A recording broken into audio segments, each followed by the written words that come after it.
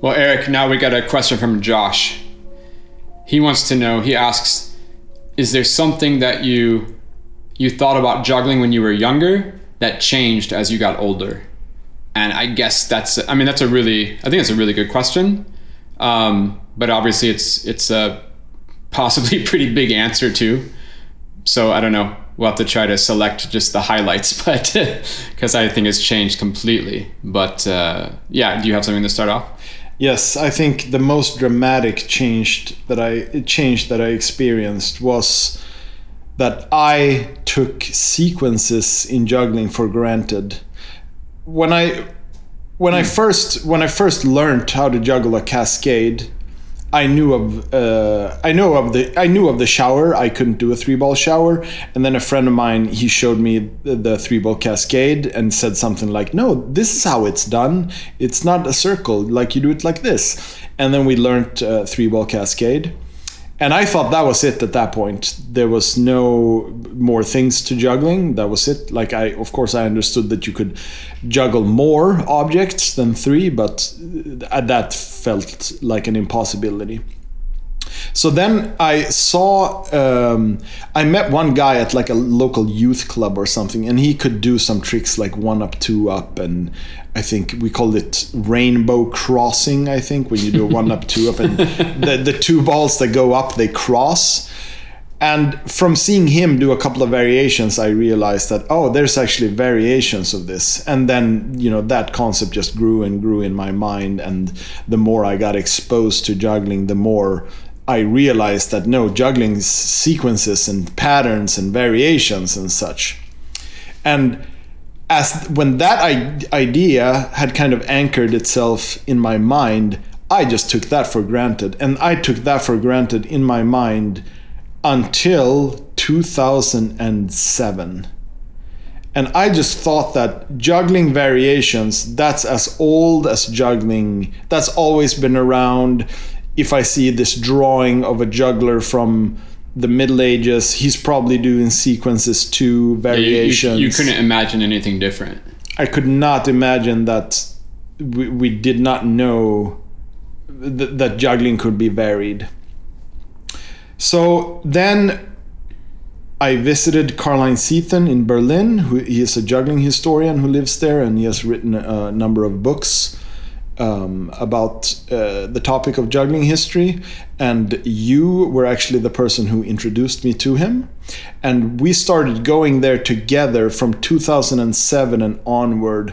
And I visited Karl-Heinz Ziethen several times a year until probably 2014, 15, something like that. Then my visits got less and less. And then, Corona, hysteria, etc. We don't need to get into that, but you had a family. Yeah, exactly. Kids. Yeah. No, but so somewhere around 2007, our first meetings with Karl-Heinz Ziethen, they were very centered around his books. Like we would take one of his books down, we would start flipping through the pages. We just go page by page. Right, page by page, and then ask him like, "Hey, what about this? What's happening here?" The really cool thing about looking at those books with Carl page by page is that they were photos of juggling, and he actually knew what the action was. Like I could just look at the photo and go, "Oh, I guess that's what's happening," but he would know all the behind the scenes, all the stuff of actually what happened in the trick, and that was pretty amazing. Right. To hear that. So at one of these visits, we were looking at a picture of a medieval juggler, like a drawing. And I remember I asked Karl-Heinz, "Carl, what 3-ball tricks do you think they were doing in the Middle Ages?" Like, what did their routine look like? Yeah, what was the routine like? And Carl just looked at me, he goes, no, there was no routine, there was no sequence, there was no tricks. It was just you juggle the ball, you just throw the balls and you catch them and you put them away and you take something else. And I remember when he said that, it was just like a dagger in my heart. It was just like, I had to imagine a world where juggling variations in a sequence didn't exist, you know? Right. And I was just like, yeah, it was so hard for me to kind of accept that as a truth. And I remember at the time when he said it, I was just in my mind, I was just like, oh no, he's mistaken. Of course there was variations. Like, he doesn't know what he's talking about here.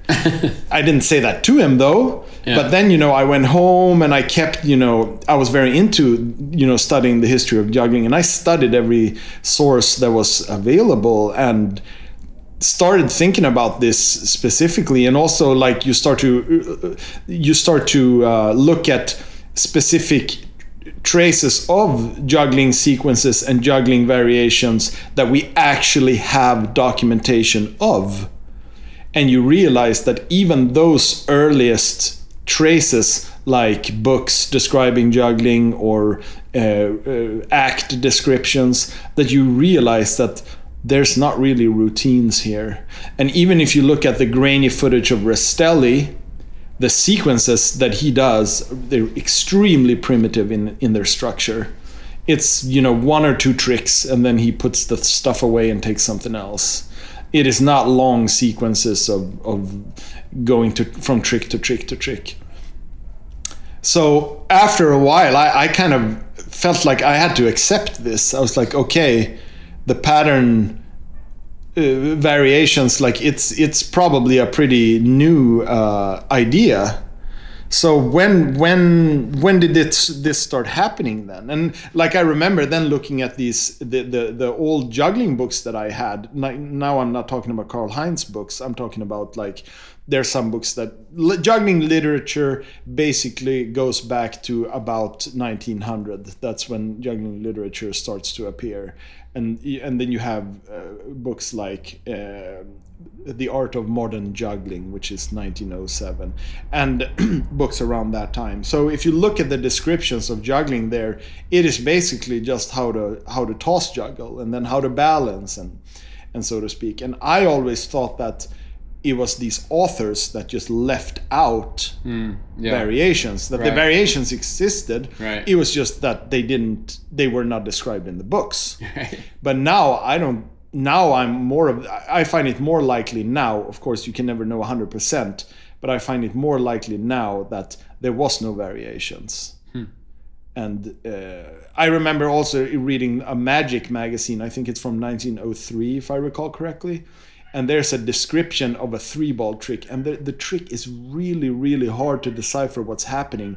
But eventually I figured out that it's the 3-ball yo-yo trick, and it's called ball clinging. In that ball clinging? Ball cling, like the one ball clings to another ball, right? Yeah. And I was just, and it's described as like, oh, this is the newest thing, and it's a sensation, and this is the newest trick of Cinquevalli, and blah, blah, blah. And I was just like, oh, okay. Like that really was a big deal, that someone did a variation of the patterns. So I started to accept this more and more. And then I remember I came back to Karl-Heinz, sometime later, and I asked him, what do you think is the first juggler to do like a choreographed sequence of juggling to music? And Karl-Heinz said Bella Cremo. Yeah.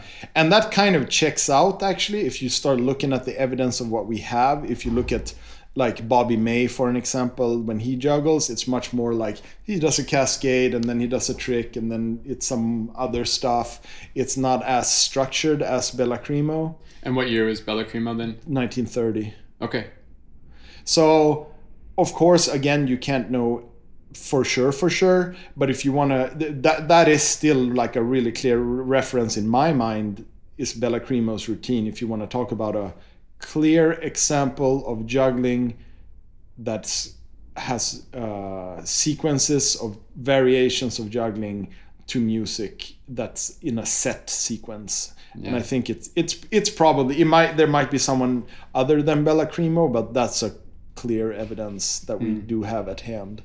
Yeah, I mean, I'm kind of similar to you a little bit in terms of when I started off juggling, I just thought that juggling was in one way infinite in its history, or like like these things I'm doing here, they've been done for it's timeless. Like who can say who juggled clubs? Who could say who juggled? I'm gonna do a pirouette. Well, who could ever say who did a pirouette? That's unknowable. Yeah. And I just assumed that the things I was participating in, the clubs, balls, rings, whatever, that those had just been around literally forever. Nobody knew where they could come from. It's so old, it's untraceable, it's unknowable.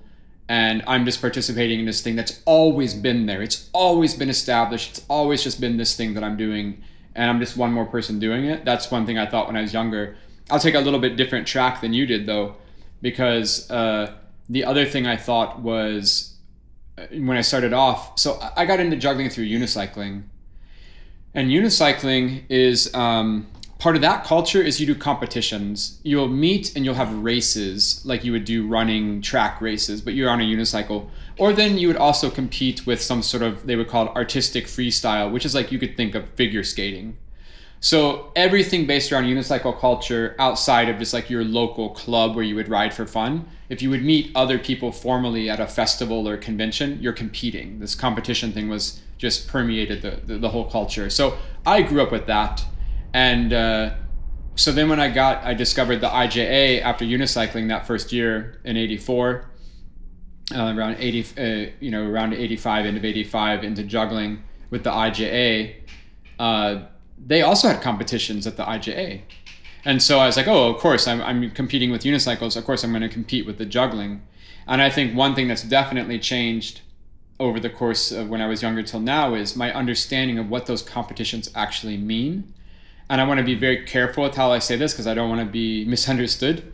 I'm not saying this in a negative way, but it's hard. Maybe on the surface, I just have to qualify it. But basically, when I was young and I did those juggling competitions, I thought they meant something.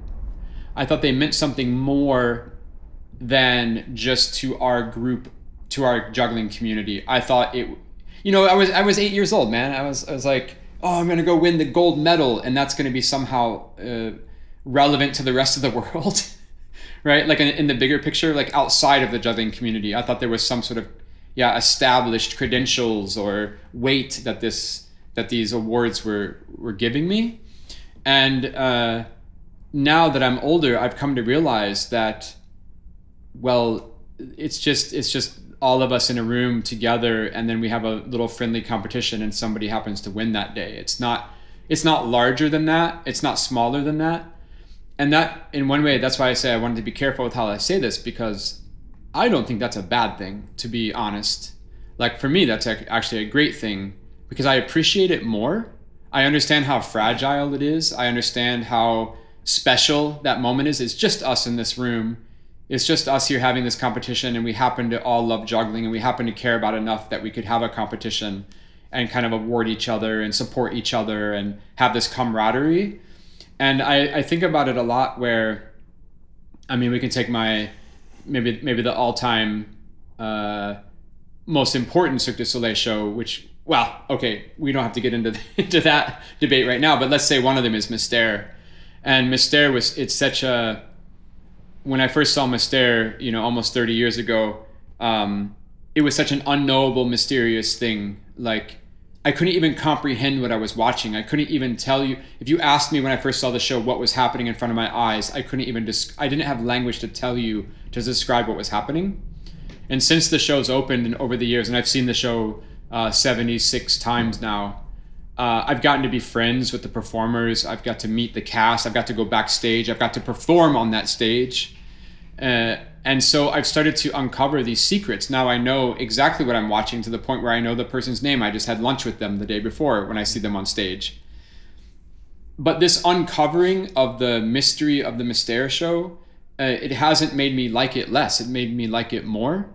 Because back when I first started watching the show, it was incomprehensible to me. Like how amazing and how weird and crazy and everything it was, that I didn't even know what I was watching. But now I still think the show is incredible, and I know it's not some sort of mystery miracle. I know it's just people like me.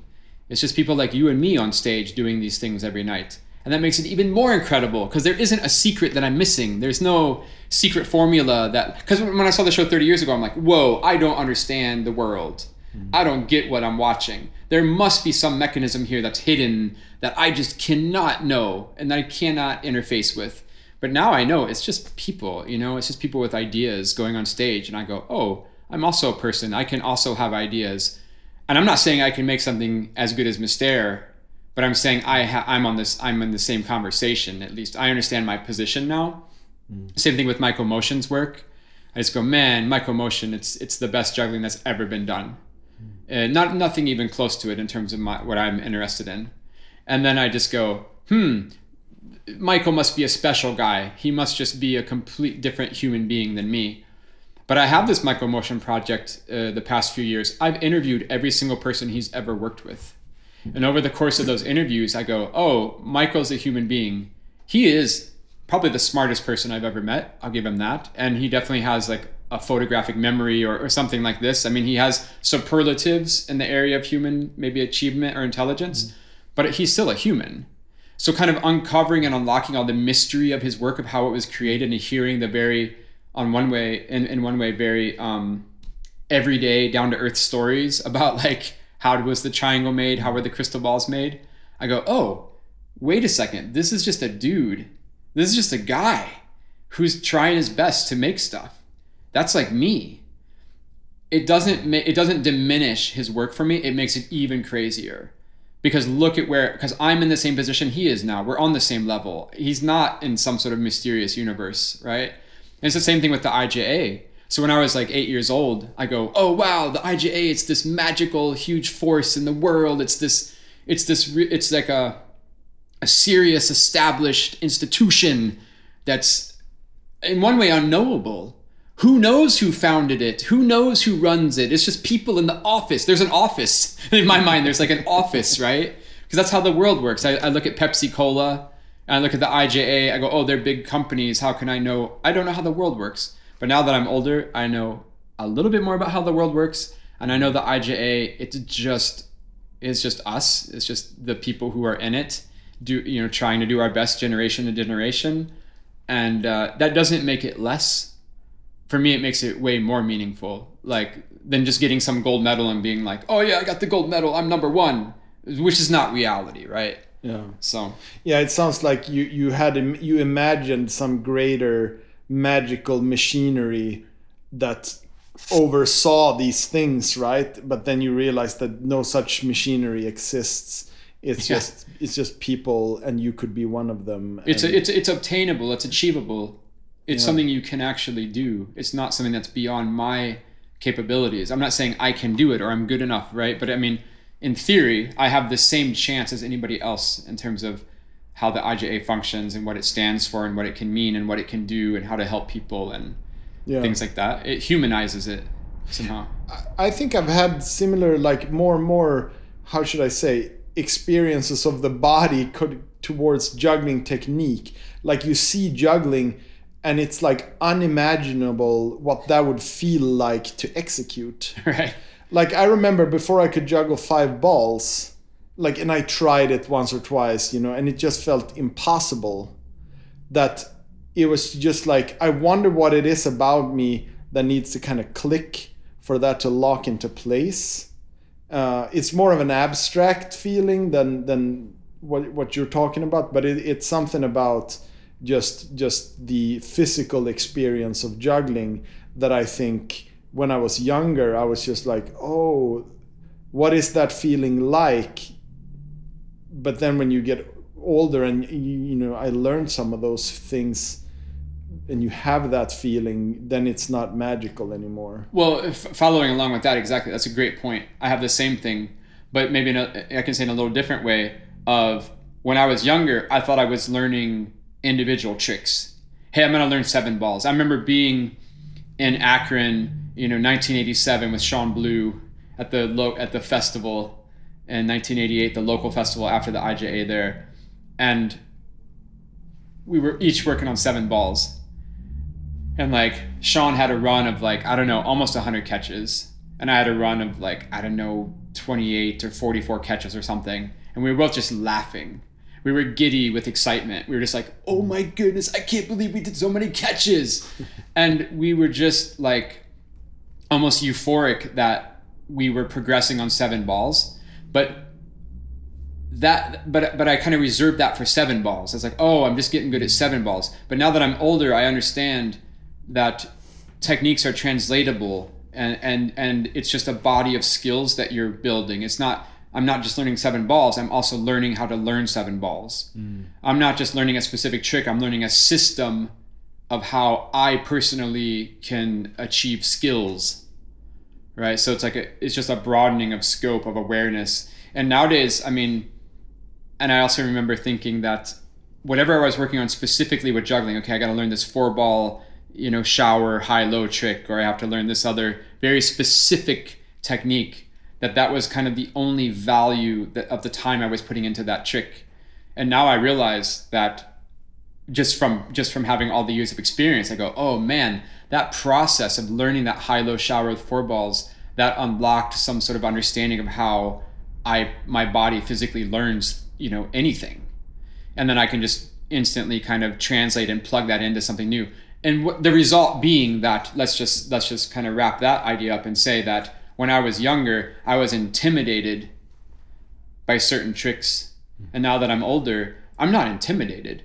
I'm not saying I can do them, but I don't think it's a mystery of like, oh, how am I going to learn that one? It's like, well, it's how I learned everything else. And there you start to find a pattern when you're older. You can look back and see where you've walked before. And that's pretty easy then to apply to a new situation, even though you've never been in that new situation before. It's like a different feeling.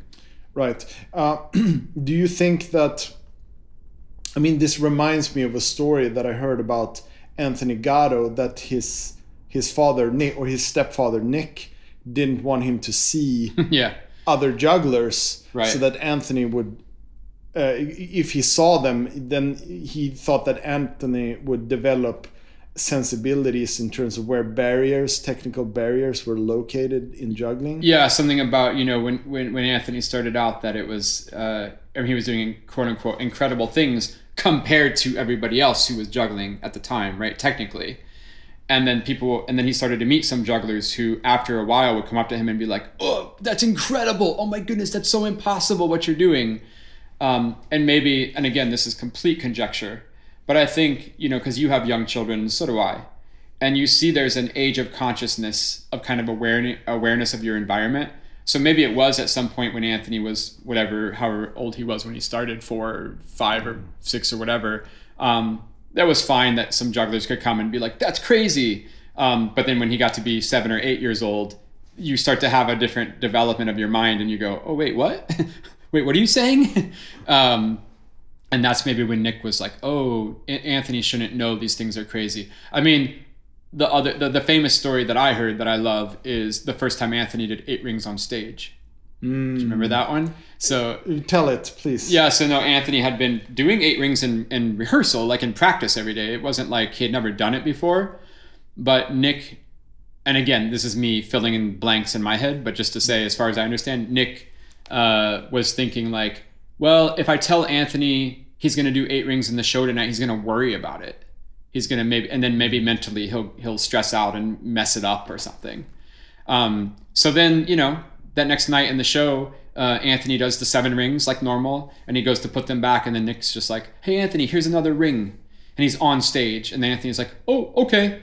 And then he just takes the ring and just does the 8 rings without any thought, right? There's no buildup of messing it up.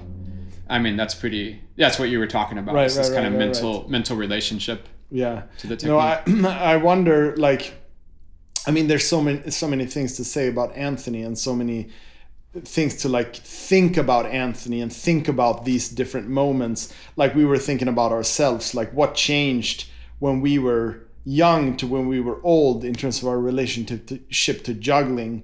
And then we have this kind of epic guy, Anthony Gatto, who's the greatest juggler that ever lived in many regards. And like one thing to think about in terms of him is like, how did that change for him? And we also have, like, we can see there's some documentation of him, so we can also look at how he progressed and look from the outside what changed for him, from when he was younger and as he got older. But that would be fun to talk about. I just don't know exactly which. I have one end to start in. Should I go with that? Yeah. No, but I think one really incredible thing about, we had Anthony Gatto. So let's first situate him. So when did he retire? Oh, I don't. You can't ask any question about recent history. I have no idea. Okay. We should know that. Let's say it was 2014. You can think while I say something. Okay. Maybe more useful. Yeah. No, but you think of the year while I say something that's slightly more useful, because it's not quite a joke that we don't know when he retired. Not entirely, because it was kind of unclear, it was kind of ambiguous, right? And that's part of the thing of Anthony, is his story kind of trailed off at some point, right? I mean, in the later years of his public persona, you can say, I don't know, he was posting videos on YouTube a lot, and he had a little podcast thing, and he had the school for a little bit. Yeah, he offered an online school. He had some beef with Jason Garfield, going back and forth with videos online and stuff. I mean, these were public traces of his existence, right? At least in the juggling sphere. And then, at one point it just kind of dried up. It just kind of ran out. I don't think that's exactly when he retired, but I don't know. So it's kind of, even I should know kind of the range of years there, but in general, it's not so easy to pinpoint, I think. It's kind of hard because yeah, right. We have the unfinished story kind of. Because kind of the peak of his presence in the juggling world, I think, was around the time when he had that juggling forum, the Anthony Gatto. Yeah, the Gatto forum. The Gatto forum. And I have a friend of mine who's very enthusiastic about Gatto specifically, and he pointed this out to me that, let's say in basketball, there was a discussion forum about basketball, and it was run by Michael Jordan. And you could go on there and you could ask Michael a question. Right. And it is quite likely that he would go on there and answer you. Wouldn't that be crazy? Yeah. And that's the situation that we were in juggling for that span of time, those 5 years or whatever it was that forum was around. Yeah. And I just think that's crazy to think about in retrospective. Yeah. That it says so much about juggling, how big it is or how small it is, and how we relate to people within the culture. And yeah, it's just wild to think about that we have this person, because Anthony Gatto, I really think he fits this this hierarchy of accomplishment, where you have someone on first place, and then you have nobody on second place, nobody on third place, and then maybe you have someone on fourth, right? It was really like that for a while with Anthony, and because he was just so much better, and that he would have this discussion forum. You could go on there and ask him things, whatever you wanted.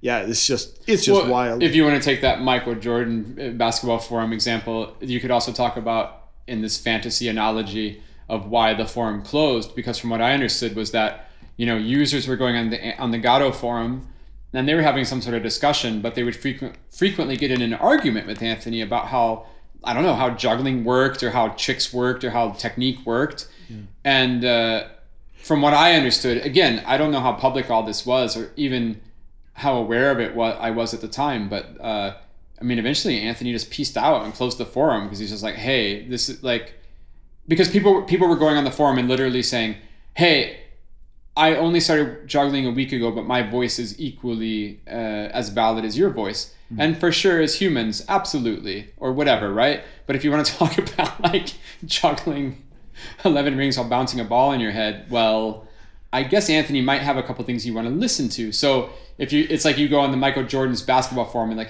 hey, what's the best way to do a free throw? I just found out about basketball yesterday. And then Michael's like, you should really bounce the ball 3 times before you do the free throw. And you're like, I don't think so. You should just bounce it once. And you should listen to me, because I'm also a person. Yeah. And it's yeah, sure. You can also have a civilized discussion. I'll give you that. Mm-hmm. But in that case, in terms of technique and stuff, I don't know. I'd bounce the ball 3 times. Let's see what Michael has to say here.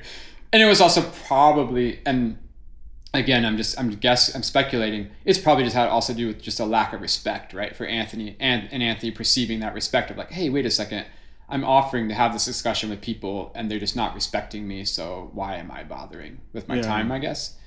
Yeah. I mean, in terms of you saying Anthony, you know, being first place and there's no second or third place and all that.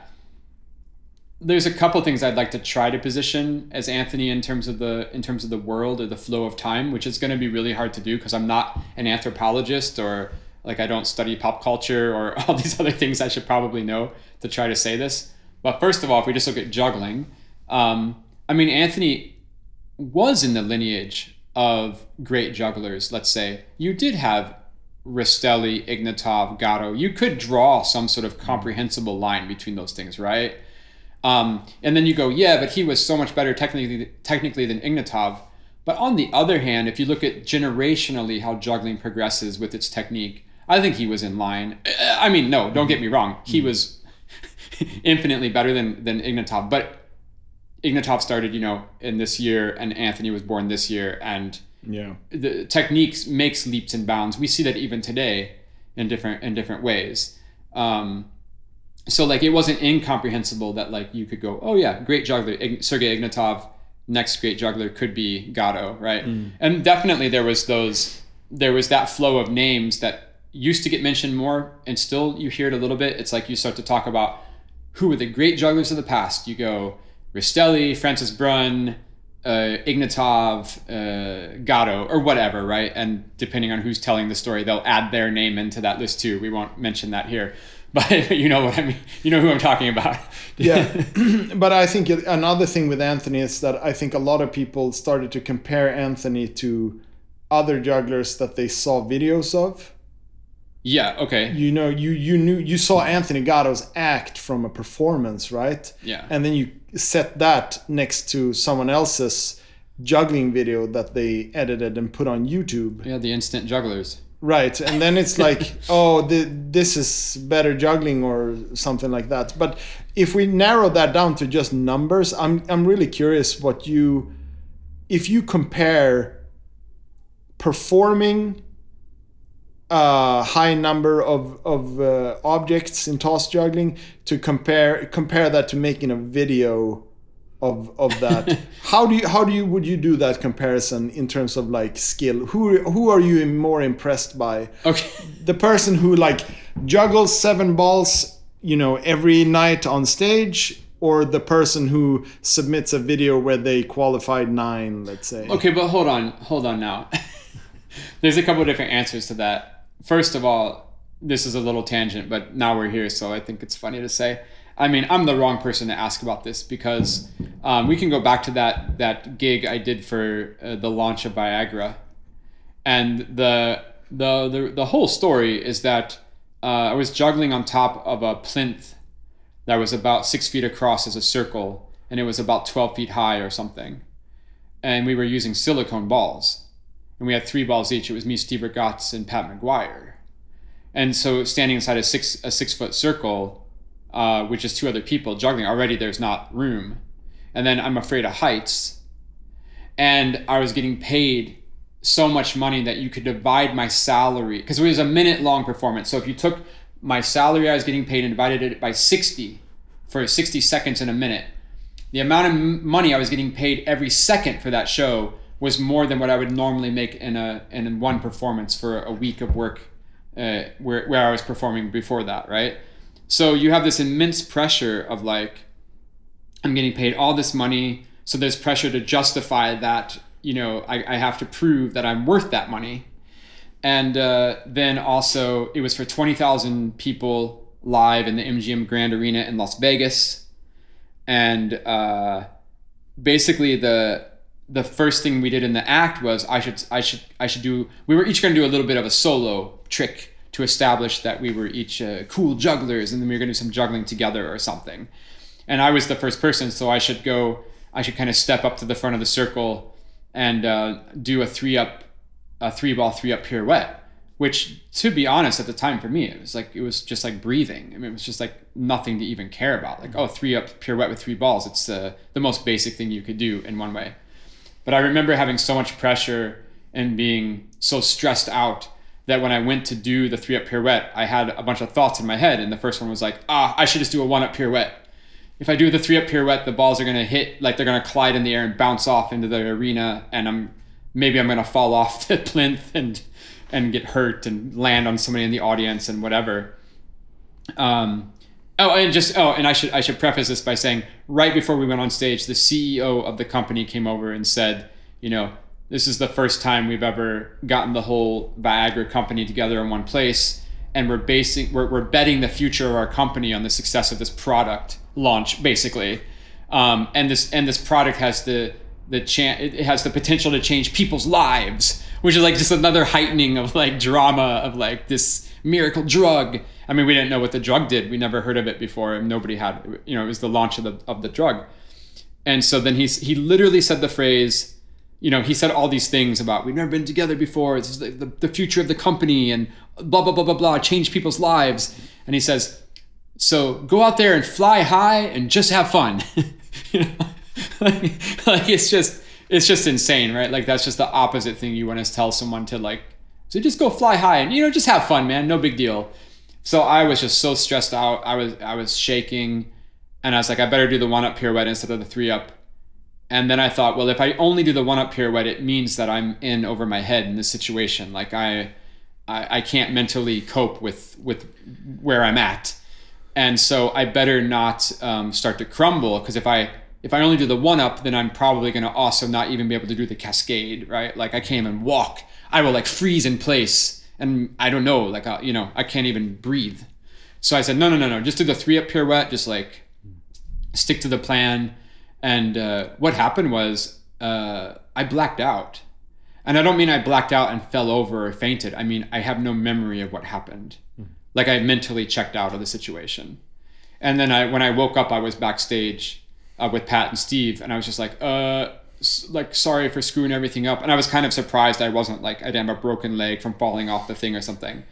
And they're just like, what do you mean screwing it up? It was amazing. We did great, and it was dropless and and like no mistakes. And I still haven't told either of them to this day that like I blacked out and have no memory of what I did. But apparently I kept juggling. I did the pirouette and I nailed it, and we didn't drop anything. Do you know if this performance is on video somewhere? I don't think it is. I mean, this was really, again, right before the cusp of, I think, like phone cameras and digital cameras and internet.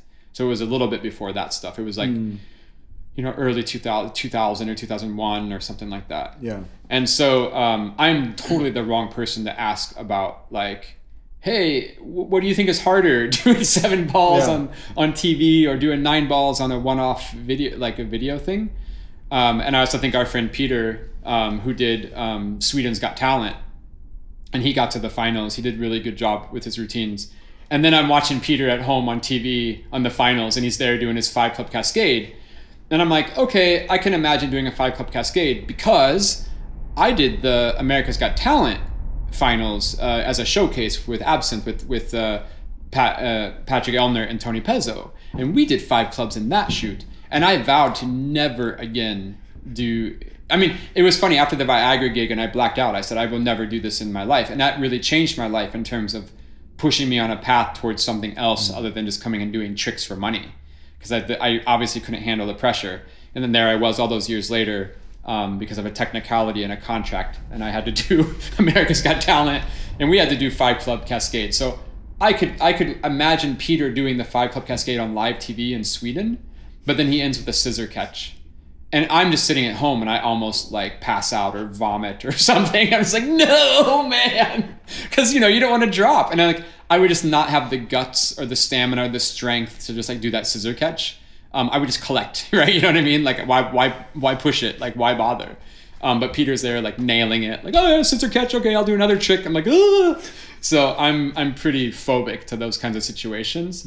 But what your question does bring up, to get back to that, is, the question is, hey, would you rather see someone doing 7 balls dropless every single night in a show, like let's say 10 shows a week, versus somebody on a video who just does a 9-ball qualify. And now what you're talking about is some sort of consideration for consistency in terms of how we judge technique, right? It's not just the superlative who did one more than the other, but it's also who can consistently do one more than the other. And I think that's a pretty interesting quality that it's hard to quantify, but there is some sort of unconscious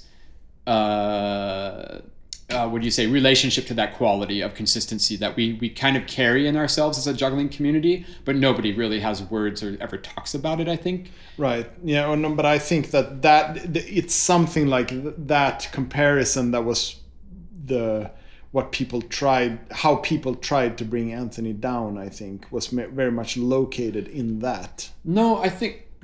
Yeah, okay, but I think it went like this, and this is the other thing. This is the other half of kind of situating Anthony. I wanted to try to do, so I wanted to try to situate him in some sort of lineage of Rastelli, Brun, Ignatov, whatever. And you can also throw in other names if you want. Billy Auer. You can say Popovich if we get to more recent times, like in Anthony's era, right? So we can have some other names in there, but basically the other side of that journey for him is, and this is really a stretch for me to talk with any authority.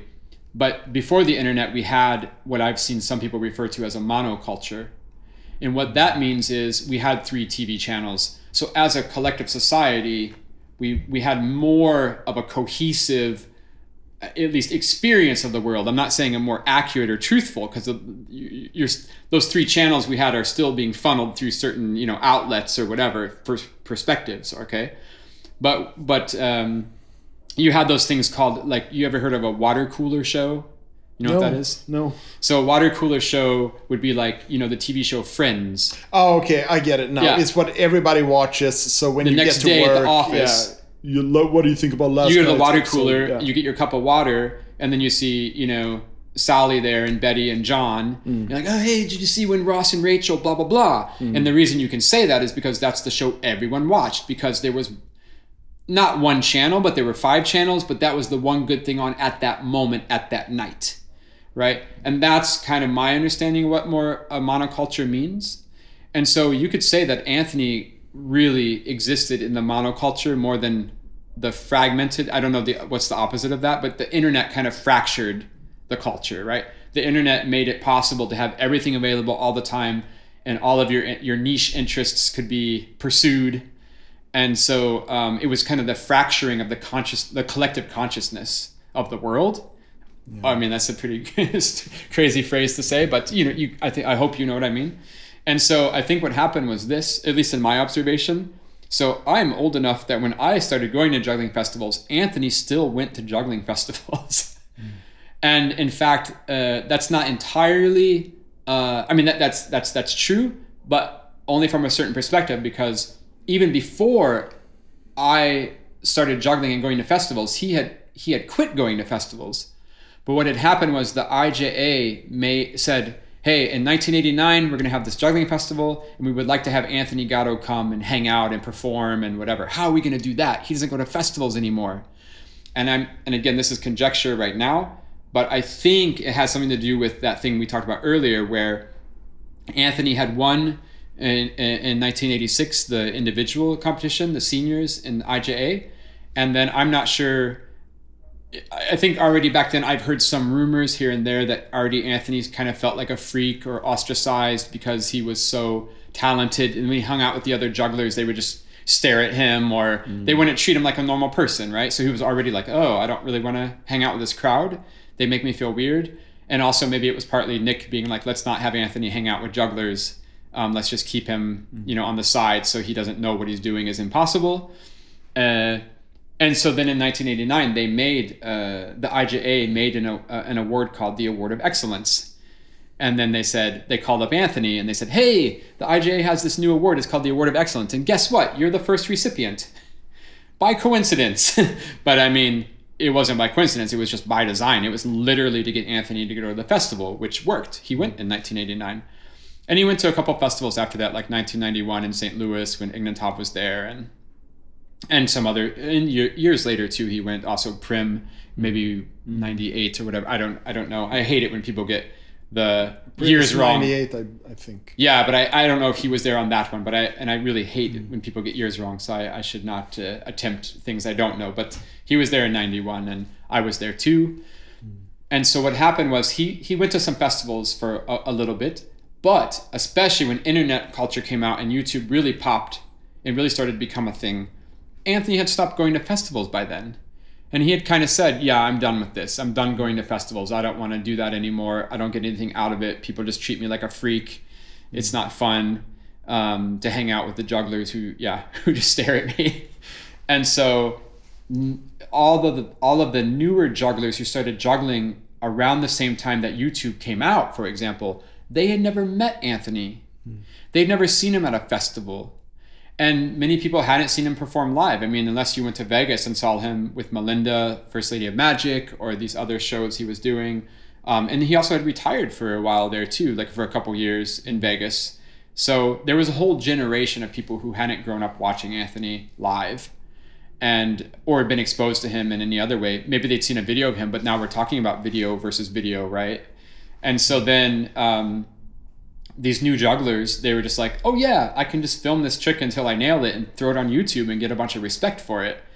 And so why would they not compare Anthony to hold Anthony to that same standard, right? And I think that's where it started to get a little bit confusing, this conversation of who's better than who. And I remember there was a whole generation of people, while Anthony was really in the background for a whole new generation of jugglers. Vova Galchenko came out as kind of the new popular juggler that people were exposed to. Yeah. And then people just started saying, oh, but Anthony's doing 7 clubs in his act, but look at this video of Vova doing 7 clubs. He does like 100 catches and a pirouette or whatever. And yeah, Vova did some cool stuff, but like, I had a journalist call me. There was this journalist from Canada writing an article about Anthony Gatto after he retired or whatever. And they were trying to make some sort of, I think, dramatic beef between Vova and Gatto. And somebody had given them my name as a reference that they should talk to me about this fight. And they're just like, yeah, but what do you think? Who's better? Vova, he does the same tricks as Anthony. And then I remember in that interview saying, yeah, but Gatto's doing it, 10 times a night in Cusa with Cirque du Soleil now. So like, it's not even a conversation. You can't compare these things. But yeah, I guess it's just your perspective. I mean, I asked you the other day, what do you think has been the highest technical juggling achieved? And you just immediately were like, what do you mean? Like, in what way are we talking? Was it like this or like this? Or do you just mean like, or whatever you said, the context, like what context are we talking about? Right. Yeah, I don't remember my answer there specifically, but I guess you could think about like, it's again this problem of comparison, right? We're talking toss juggling, or we're talking something with balancing combined with something else. Something you did the first time in your life versus, or the one time in your life versus the thing you do every day. Yeah. And I mean, if we just want to dive into that, I mean, that's just why I think the conversation is so hard. It's so hard for me to have this conversation in terms of how good was Anthony. And I know others have tried to articulate it before and try to explain to people who haven't experienced Anthony in person or seen his act or seen him practice. But just the level of consistency, it doesn't make, it's hard to even talk about it in the same conversation with anybody else on the planet. Because Anthony didn't just do those tricks once on video. He did them basically every day in practice, right? Up to a certain point. I mean, sometimes he'd pull out the 12 rings or something as a one-off here or there. But I mean, he did 12 rings more than once. And I don't think he would do it daily, but just his consistency. It's hard to quantify consistency, I think, in our normal everyday juggler conversation. No, totally. The other thing that I find interesting about Anthony, I mean, there's many things, but the other thing I wanted to talk about was that Anthony continuously insisted on his performance being an artistic gesture and not necessarily an athletic one. Yeah. I just find that really fascinating that he was at that athletic peak, but he still insisted on that it was something artistic.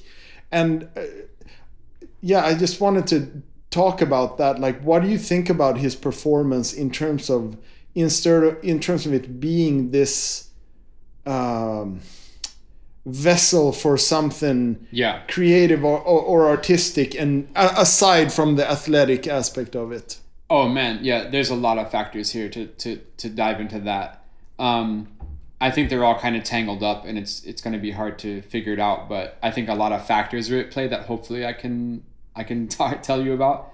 One is just that it goes back to that monoculture idea. I don't have a better name for it, but the time before the internet. I think Anthony was one of he was at the end of an era. He was one of the last people who I'm gonna call that era show business, if I can. You know, Dan Holtzman's got that podcast, Drop Everything. I love listening to it. He interviews some great people on there. And Dan often talks about his own personal experience, where he says, you know, when he interviews younger jugglers especially, he'll say, but you know, the work dried up. There's not really that much work anymore. And what he's meaning is the type of work he used to do. So yeah, Johnny Carson, that was a TV show. Well, Johnny Carson's not on TV anymore. Mm-hmm. And the Raspini brothers, they did Johnny Carson, I think, twice. And so sure, from that perspective, if you're going like, hey, if I look at my career and I say, what things was I able to accomplish?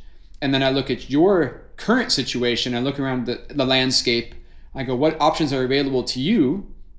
I understand completely what Dan is saying in terms of the opportunities he was afforded, they're no longer possible for you. So, and Dan is not maybe, and completely, he's completely valid from that perspective. 100% agree with him.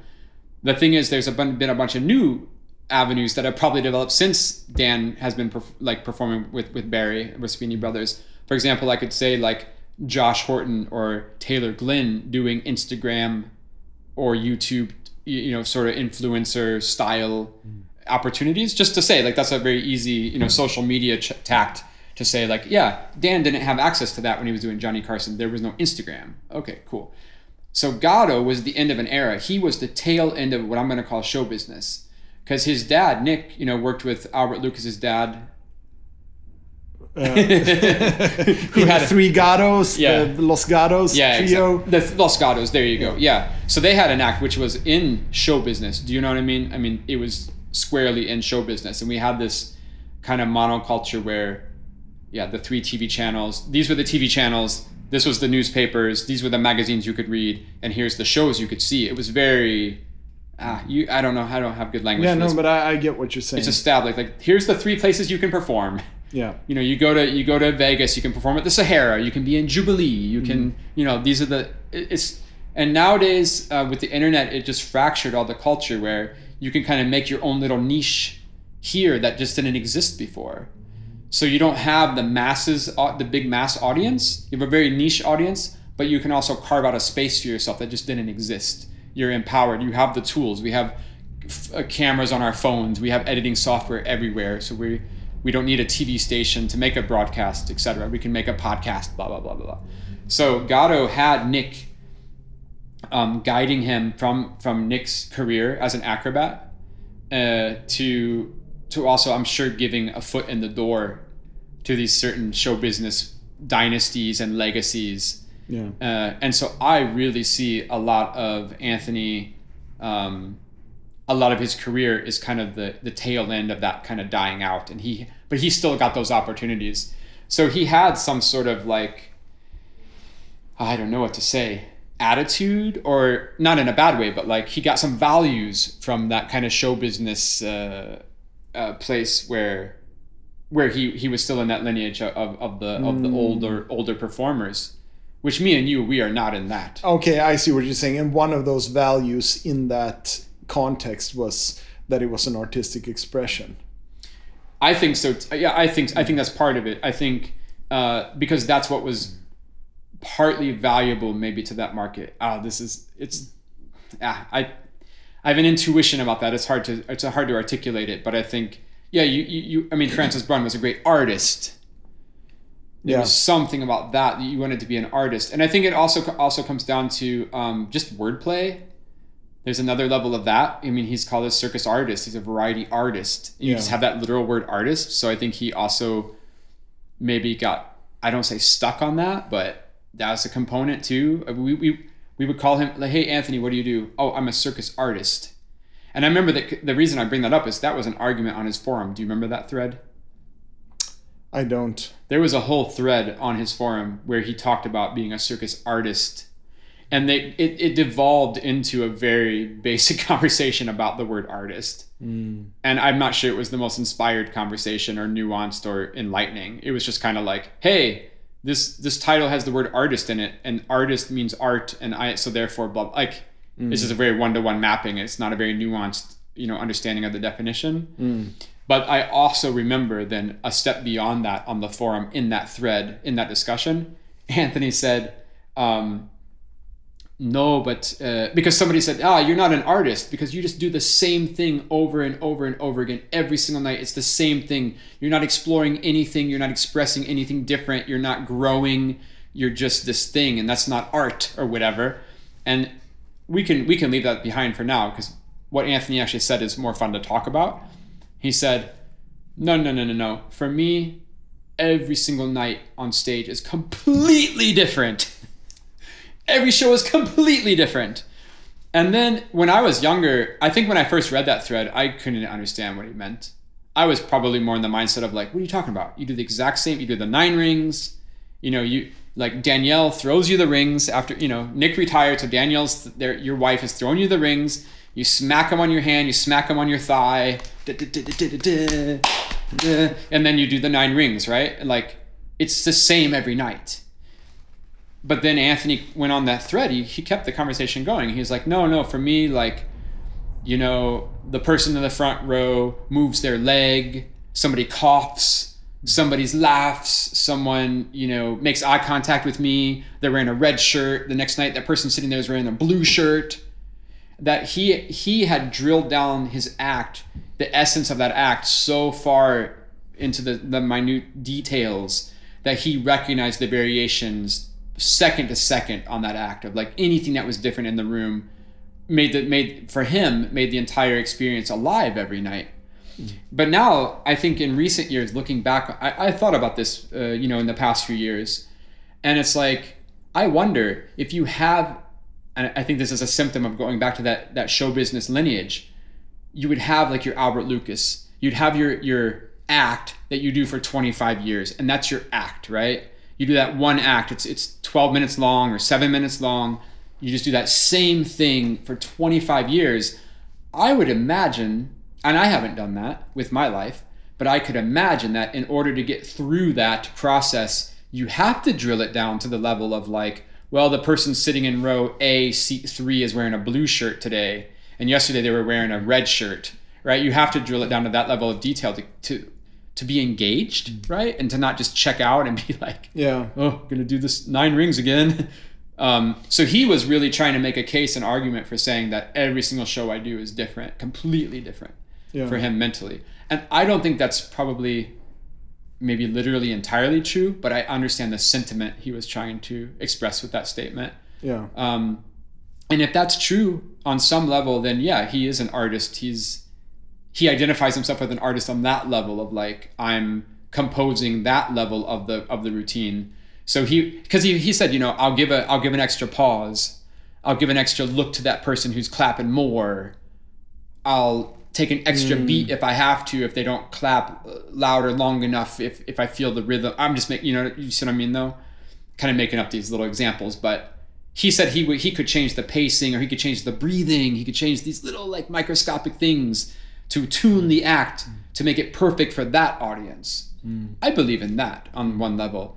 And again, if you want to zoom out and then start to say like, is that being an artist, and like on what level, to what potential? That's another whole discussion maybe. But at least he on the inside really motivated some sort of concept that he was an artist. One funny rumor that I've heard is that some big company that was willing to pay a lot of money called, I think it was Bill Guides or someone Bill Guides, some IGA person, and asked, we're doing this huge corporate event and we want the best juggler in the world. And then this person said, well, then you should hire either Anthony Gatto or Michael Motion. and then in the end they hired Michael. Maybe it was the Motorola. No. What was that? I just find that to be a funny. Yeah. That situation actually took place. You mean in terms of just like how can you compare the two? Yeah. Yeah. And it was like, we want the best juggler in the world, and they're like, okay, you want Michael or Anthony?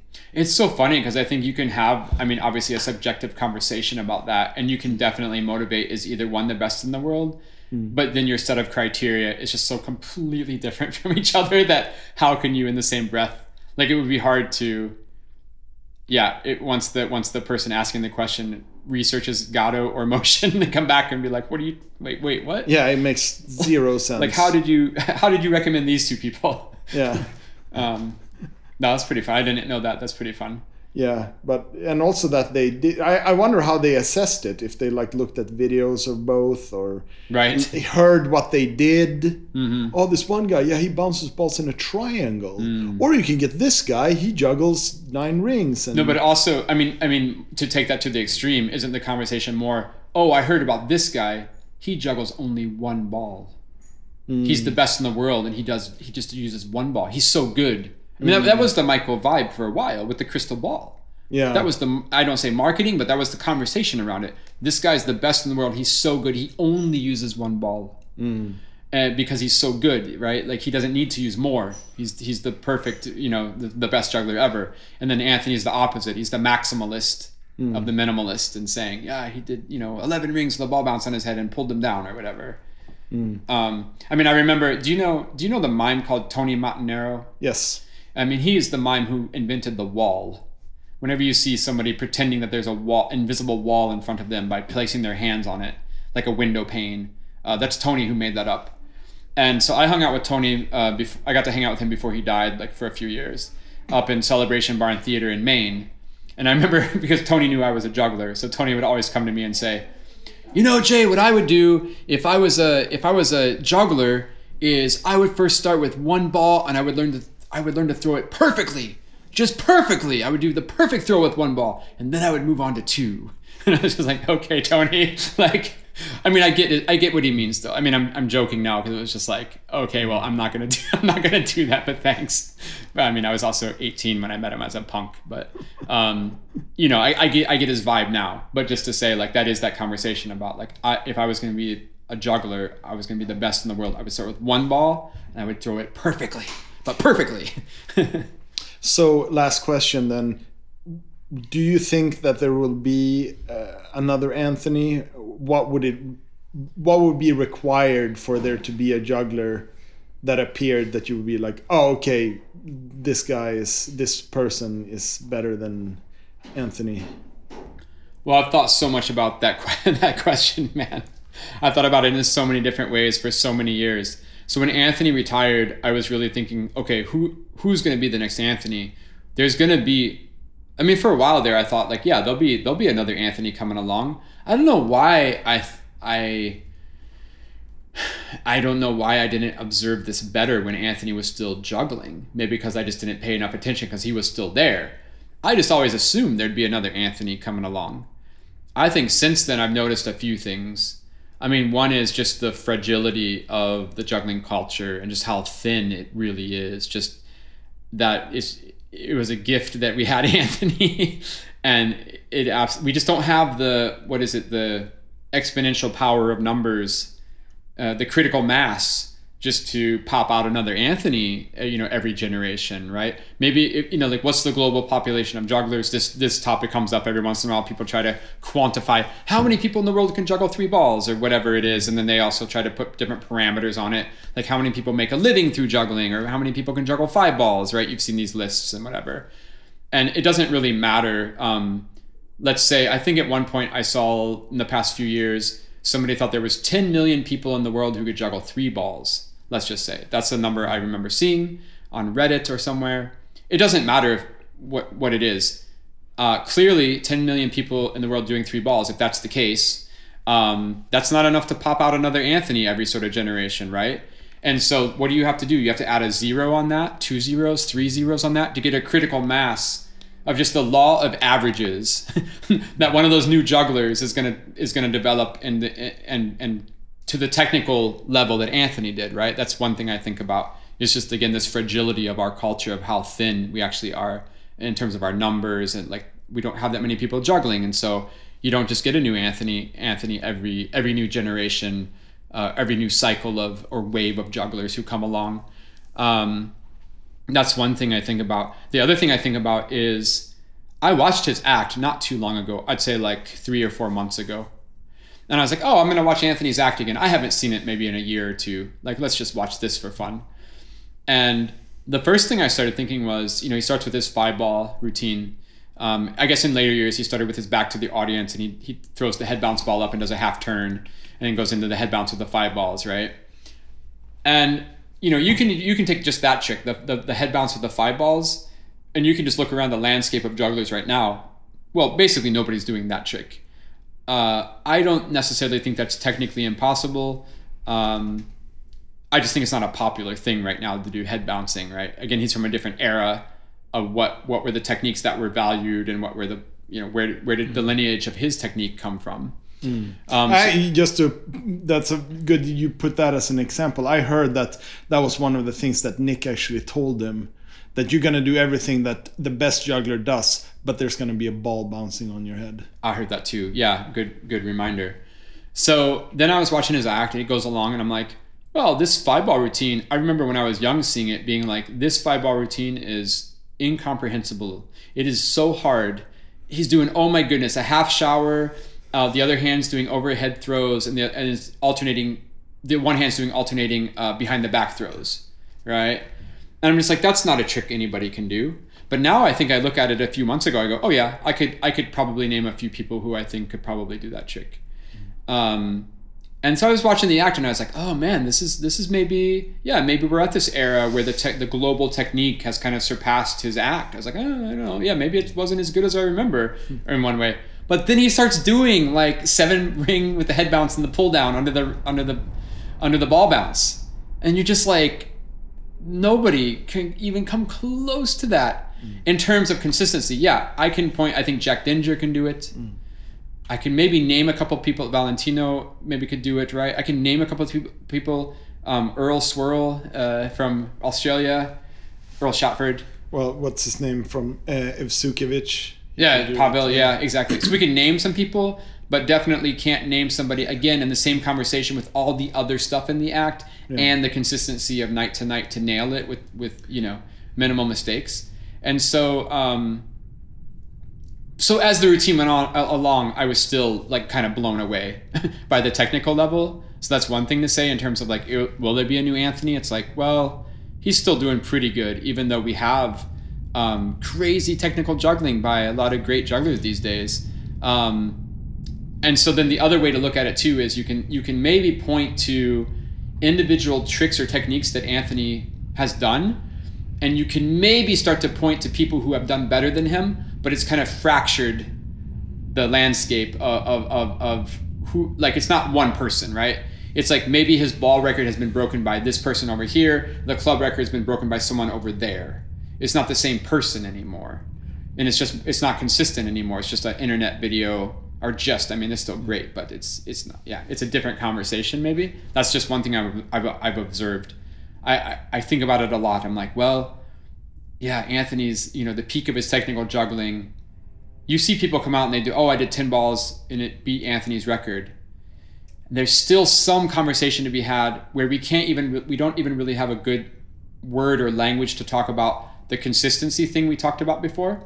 We also don't really have a good understanding or articulation of the comprehensiveness of his technique set, that they all resided in him, that he wasn't just the best at clubs, he was also the best at rings and the best at balls. And I'm going to say best now in a very easy way of just quantifiable numbers. Numbers are kind of whole and absolute. Mathematics, 8 is bigger than 7. That's not subjective, right? So that all those things resided in one individual. And then on top of that, he was a performer. And on top of that, he was so incredibly consistent. For example, I heard a rumor from a friend of ours that, there's not very many TV shows out there, clips of TV shows with Sergei Ignatov on the TV show. Have you seen a clip of Sergei on TV? No. And do you know why? Did you hear the story? No. Because Ignatov dropped a lot. So he couldn't go on TV.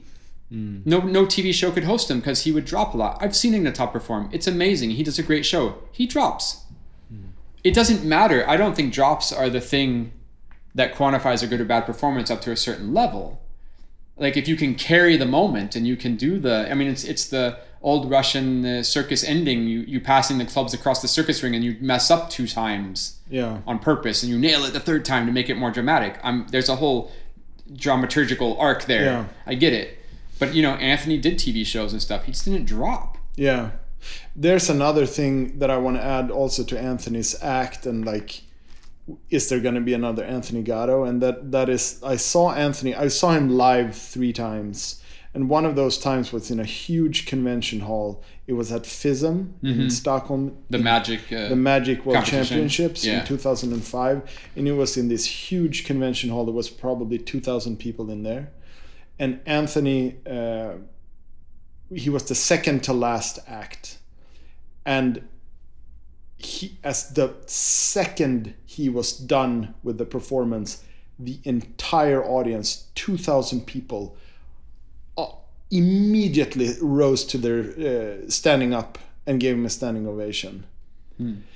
And that's been like, when I've seen Anthony perform, that's been like, that was probably the strongest time, but every time that you feel it in the audience that everybody who is here cares. And they care like quite a bit. I'm sure Anthony's done bad performances. I'm sure. I just haven't seen them. But those experiences, it was really an excited state, right? And I'm thinking about that every time I see one of these younger jugglers that I feel like, oh, this is high technical skill here that I'm watching. But if I imagine that, what I'm seeing, and I'm putting that into that convention hall, I don't see the same outcome. That's funny you say that. Maybe this is like a little bit of a different thing, but I think there's juggling let's say technical juggling, that as a hobbyist, just a practitioner of juggling technique, I see the juggling and I go, I'm just going to give up. Right? Like you see something, it's so good, you just go, I'll never achieve that. Like I don't feel like juggling anymore. I'm done. But somehow when I saw Anthony juggle, it made me want to juggle. Yeah. And that's maybe the same quality you're talking about, right? Right. There was something, he really captured you. Well, so you saw him in that convention hall and had that effect. So I've seen him in Vegas doing some late night strip shows, like topless reviews. And the reason I mentioned that is because clearly, that's the cliche, but it's also true. That's not the place you're going to go. You're thinking you're going to go see a juggler, right?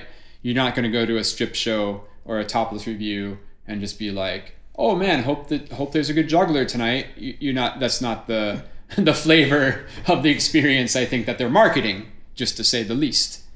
And so I saw Anthony in the middle, of the show, and just the audience was blown away.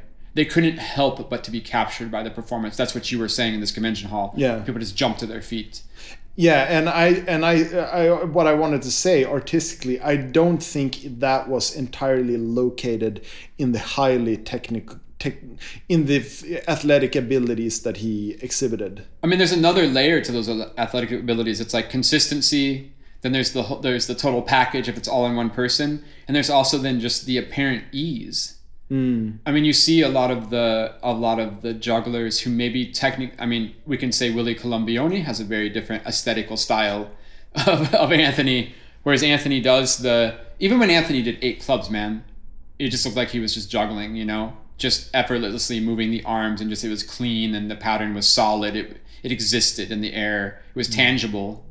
And then you see somebody like Willie Colombioni who also achieved technically high results, but a completely different style of effort and aesthetics and sort of cleanliness, or like apparent struggle. I don't know, at least in catching the clubs. Yeah. And there's when you see him, it's like a miracle that they all landed in. That Willie could bear hug them, right? Yeah. It's incredible, but you get a completely different feeling. So again, when we talk about technique, about superlative technique of juggling, you can just go by the mathematical realities of like, I do 13 rings, you do 14 rings, so you win. but the conversation tends to spread a little bit deeper with more levels of like, but the routine, you know, the quality of the movement with Anthony, it's apparently so effortless. And this idea of effortlessness, I guess, also fuels the apparent mastery over the skill, right? Like if you can apparently effortlessly do that trick without seemingly to struggle, then you're better than me, who has to struggle to waltz around the stage to grab the props or whatever, right? And there's all these kind of qualities that we don't really, I think that we intuitively relate to, but we never consciously try to talk about or can talk about in a meaningful way. It's just that we argue about it and, no, but he's better than Anthony's the best, and you know, whatever else. So, but yeah, I remember. I want to say a couple of Anthony Gatto stories, and then maybe if you have one of your own, you can jump in. But just to wrap up, so a couple of Anthony Gatto memories. The first one was 1989 IJA Baltimore, Maryland. It was my third IJA festival. And of course, by then I was a huge fan of Anthony Gatto and his juggling. Mary Wilkins was a IJA member who did an amazing pre-internet service where you could get this list of Xeroxed pages, which would just have numbers on it with video descriptions. And they were VHS tapes. So you could get this list from Mary Wilkins. You could send her a self-addressed stamped envelope with your selections for that week. I think you could borrow 3 tapes at a time from her library. It was a lending library. And she would send you these VHS tapes in the mail, and you would watch them, and then you would send them back to her with another selection, with another envelope of stamps that she could send you videos. Video sharing before the internet. And so, of course, I had seen the Gatto videos.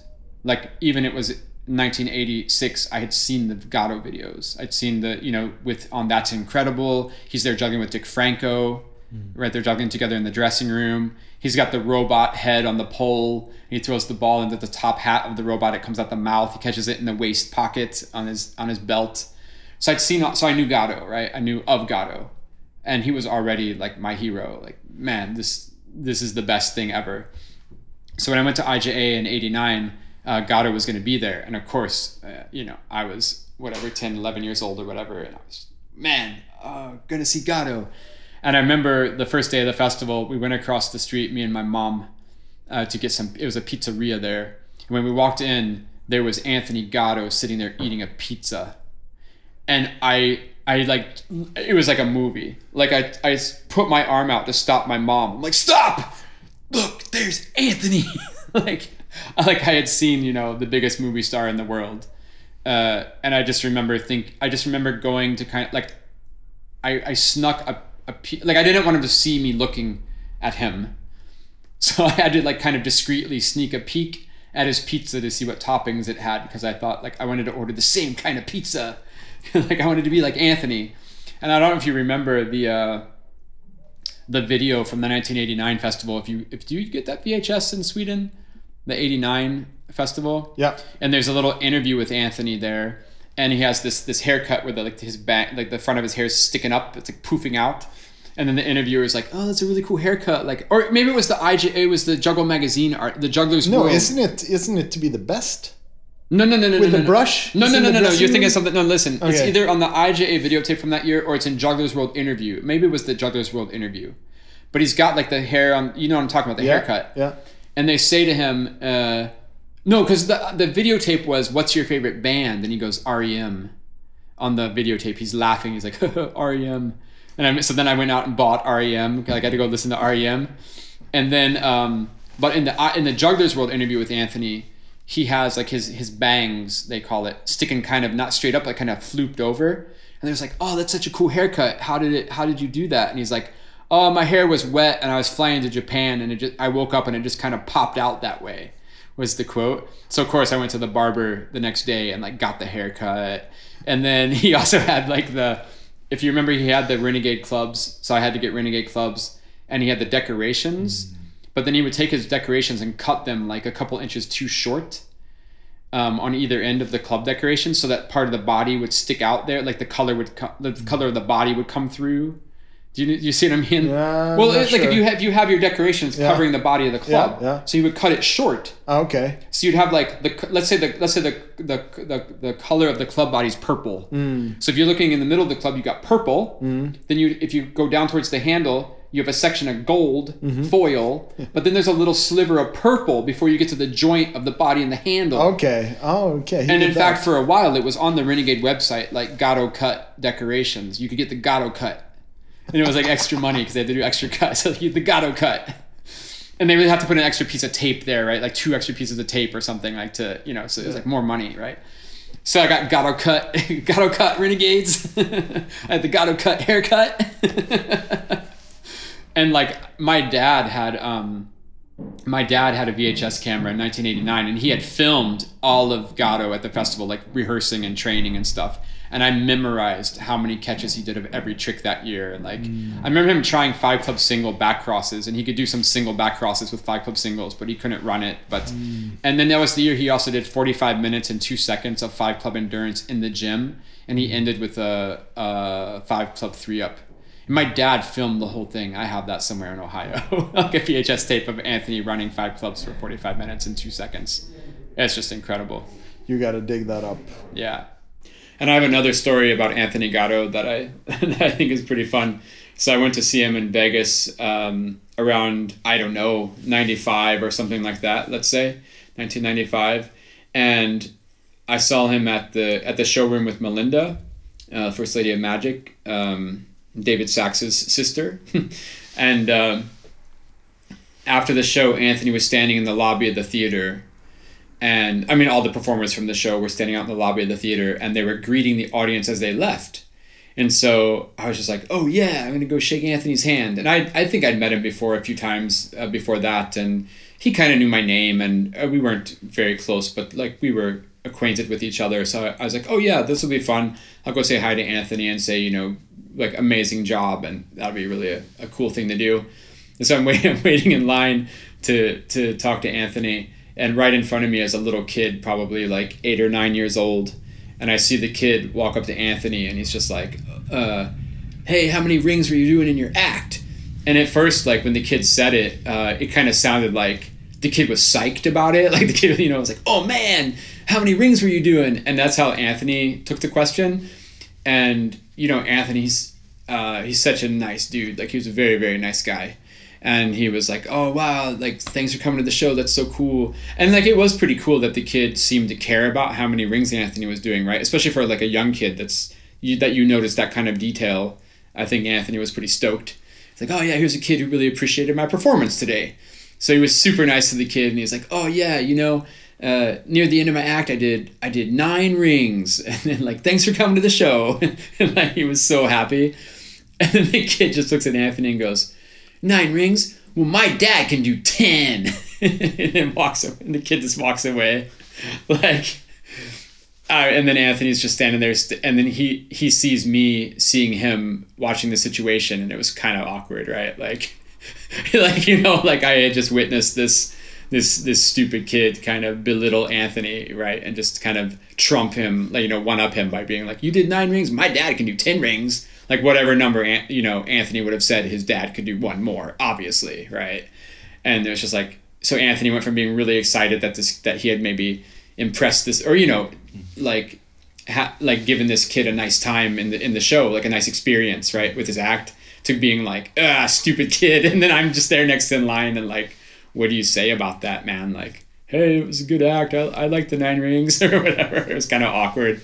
But that really made a big impact on me too, just artistically, of just thinking about this game of numbers and being like, if I do 9 rings, you can just say 10 rings, and then, you win, even if you can't do it, right? You can just say your dad did 10 rings. Well, someone had asked Anthony, so besides like numbers and like highly, difficult juggling, like what do you appreciate about juggling visually or something else? Someone had actually asked Anthony that question, and the answer that I've heard that he gave was, well, 6-ball shower changing direction is nice. Right. That's awesome. Really cool. Yeah.